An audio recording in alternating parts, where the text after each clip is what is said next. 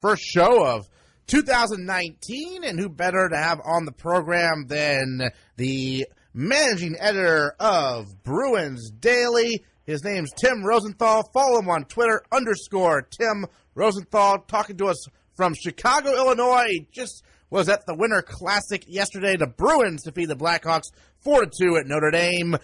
Tim, how was the experience? I know you've been a couple times before the Winter Classic. How'd this one compare?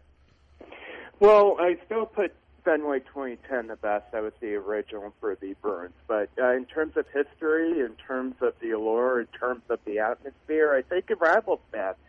The one in Notre Dame for sure. And I got to soak in the experience for a couple days. Got to witness the tunnel that the teams come out of. I got to see the Play Like a Champion sign and just everything associated with the gorgeous campus and the stadium there. And I also say I was actually there in 2004 for a BC Notre Dame football game, and the renovations they made to the stadium and the concourses in particular between now and then have been nothing short of astonishing. So what a great experience it was, and it's one I'll truly cherish for a long time. Tim, what did you think the players felt about it? I think they had a great appreciation for it. I was asking several of them. Well, the Blackhawks in particular, they've actually had training camps in Notre Dame before at the Compton Family Ice Arena right across the street there. That's where they actually had their practices on New Year's Eve because of the rain there. So, but even then, the Blackhawks really appreciated it. They got to stay in the Notre Dame dressing room there, and it's quite the scene there in the dressing room. The Bruins had a little bit cramped of a room, but at the same time, I think they really got to enjoy the experience as well. And I think once the puck dropped, everyone's inner child came in. Yeah, the game, I watched the first two periods. Aaron and I had a game to call later, but there was a lot of great skating. The fans were into it. They were all Chicago fans, by the way, but mostly anyway. But well, about an hour and a half, about 45-minute drive for them. Sure. If you're living in Chicago, so not that it was overly convenient for them, but it wasn't too far out the way. And there was a little concern at the beginning whether or not this game would sell out, but it indeed did, and became the second largest crowd to see an outdoor hockey game ever. And the Bruins had their fair share of fans, too. I mean, I was traveling with a few of them on my flight over to Chicago, and I saw a bunch of Bruins jerseys hanging around the city because I imagine they had the same issues as we did, trying to find hotels in South Bend where there are fewer and far between. So they got lucky enough, and the rates in Chicago weren't that terrible for a 3 or 4 night stay there, and I took advantage of that and got to enjoy the city and got to enjoy the campus. So you get the best of both worlds there. Yeah, watching it on TV and the ambiance and whatever, it's all about all of that. There really aren't any good seats for an outdoor game to a hockey game, but it's just being there and experiencing and watching must have been fantastic. Yeah, and the higher you are, whenever you have an outdoor hockey game, you want to be more higher up with your seats. If you're that close, you're not going to see the puck. You might see the players, for sure. I don't think you'll get that vantage point of that. But I was walking around the stadium earlier, and I was in the front row trying to take a selfie there after 2 6 a.m. straight days of 6 a.m. wake-up calls. I think that was a mistake on my part there, but you could see the vantage point wasn't very, very good at all. But you had a bit closer experience to the players, I think, there. But at the same time, the atmosphere and the aura around any outdoor game like this, and from 70, 80,000 people, I think that's the biggest takeaway out of it than any of the on-ice stuff that happened. You know what, though? The Bruins had plenty to take away from their victory as well. Yeah, I thought they kind of went to sleep in the second period, but I thought the first and the third they played a little better, and they got the key goals. There isn't any question. Yeah, and the biggest goal, I think, came late in the second period when Patrice Bergeron, he prevented that back check there, prevented the Blackhawks from taking a 2-goal lead, and then he goes down the other end of the ice, get a couple lucky bounces, and he pounces on a loose puck, gets a greasy goal, and just like that, you're tied, and you have momentum into the locker room. That's the game-changing moment.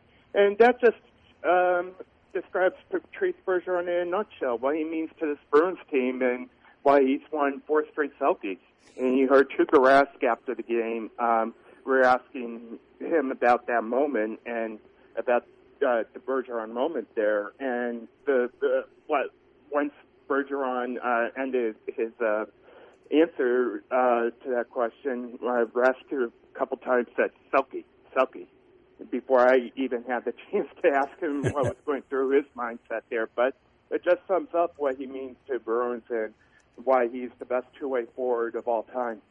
Yeah, because we were talking about it sitting there, my wife and daughter and I, we're all hockey people, but Doc Emmerich said the same thing on NBC. He said, wow, take a look at this clip, and they showed the sequence all the way through, and he said exactly the same thing. There's a reason that people recognize him as probably the best two-way player ever. Yeah, and that's a clip you guys show to some of your younger hockey players, right? And even Bruce Cassidy sure. That post-game. So, you never have a play, even if you have a breakaway, and just ask Patrice Bergeron, who's done it time and time again. We were talking before we went on the air. I was saying to Aaron, this year the Bruins, it looks to me like they've got to go back to somewhat of what I would say was the old-style Bruins, where it's lunch pail AC. Other than the first line, they don't have any snipers. So they need to outwork the other team, and it's really obvious when they show up to a game and they don't outwork the other team, it's tough for them to win.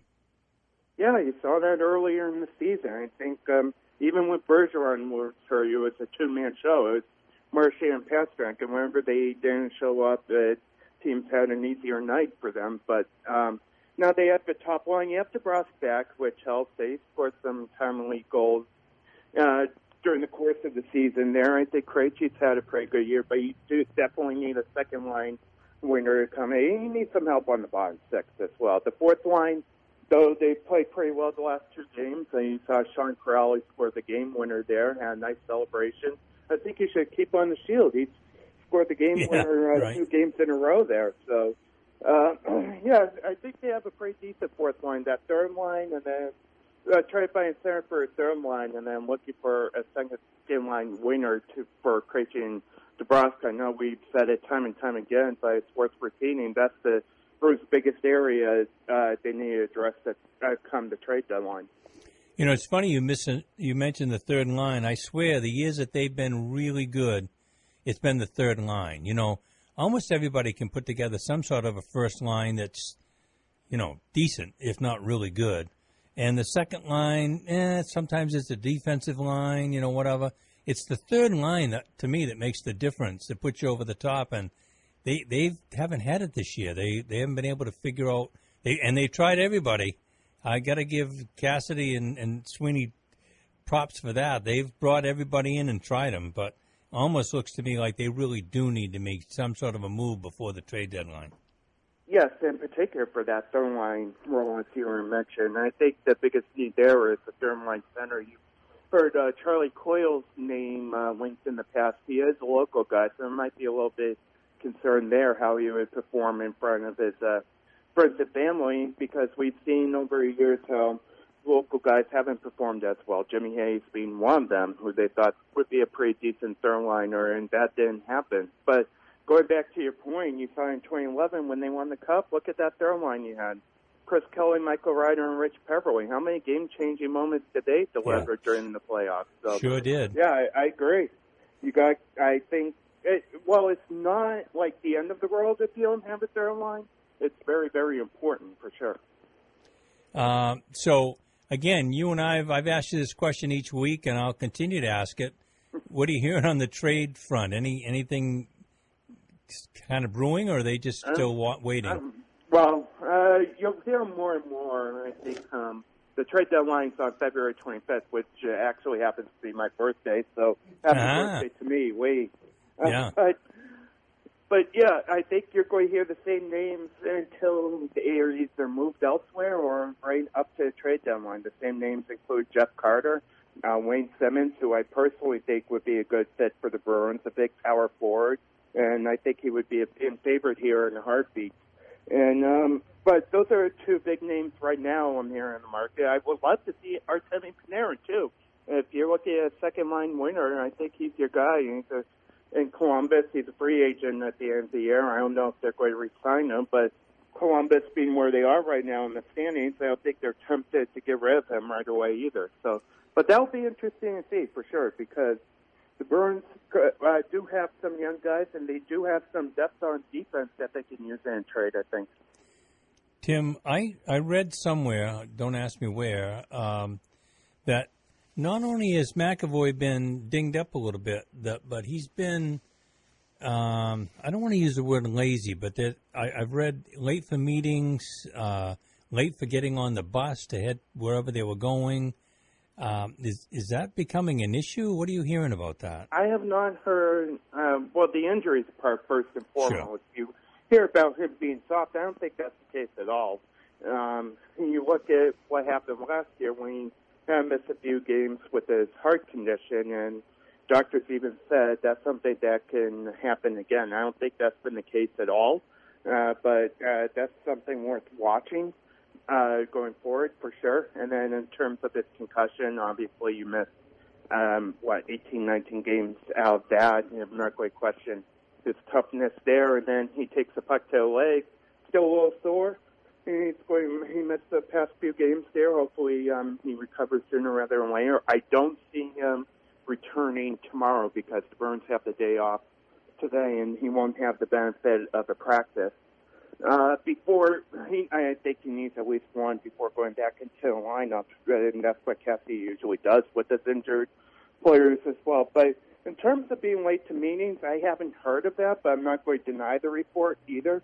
But at the same time, it's a little sketchy for sure, whether it's the reporting or whether this is actually true or not. Although you'd be one that would kind of sense that if you being around them as much. So maybe there's nothing to it, but I have read that that it was reported that they're frustrated with him because he has been late and that kind of thing. So be interested to see what happens with that. Yeah, I guess it's worth watching over the next month or two for sure. All right. Well, Tim Rosenthal, managing editor of Bruins Daily. It's featured on Boston.com. Follow him on Twitter @_Tim Rosenthal. Thanks so much for joining us here on the B-List Daily with our weekly Bruins update. Appreciate it. Yeah, thank you, fellas. I'll talk to you guys next week. All right. Take care, Tim.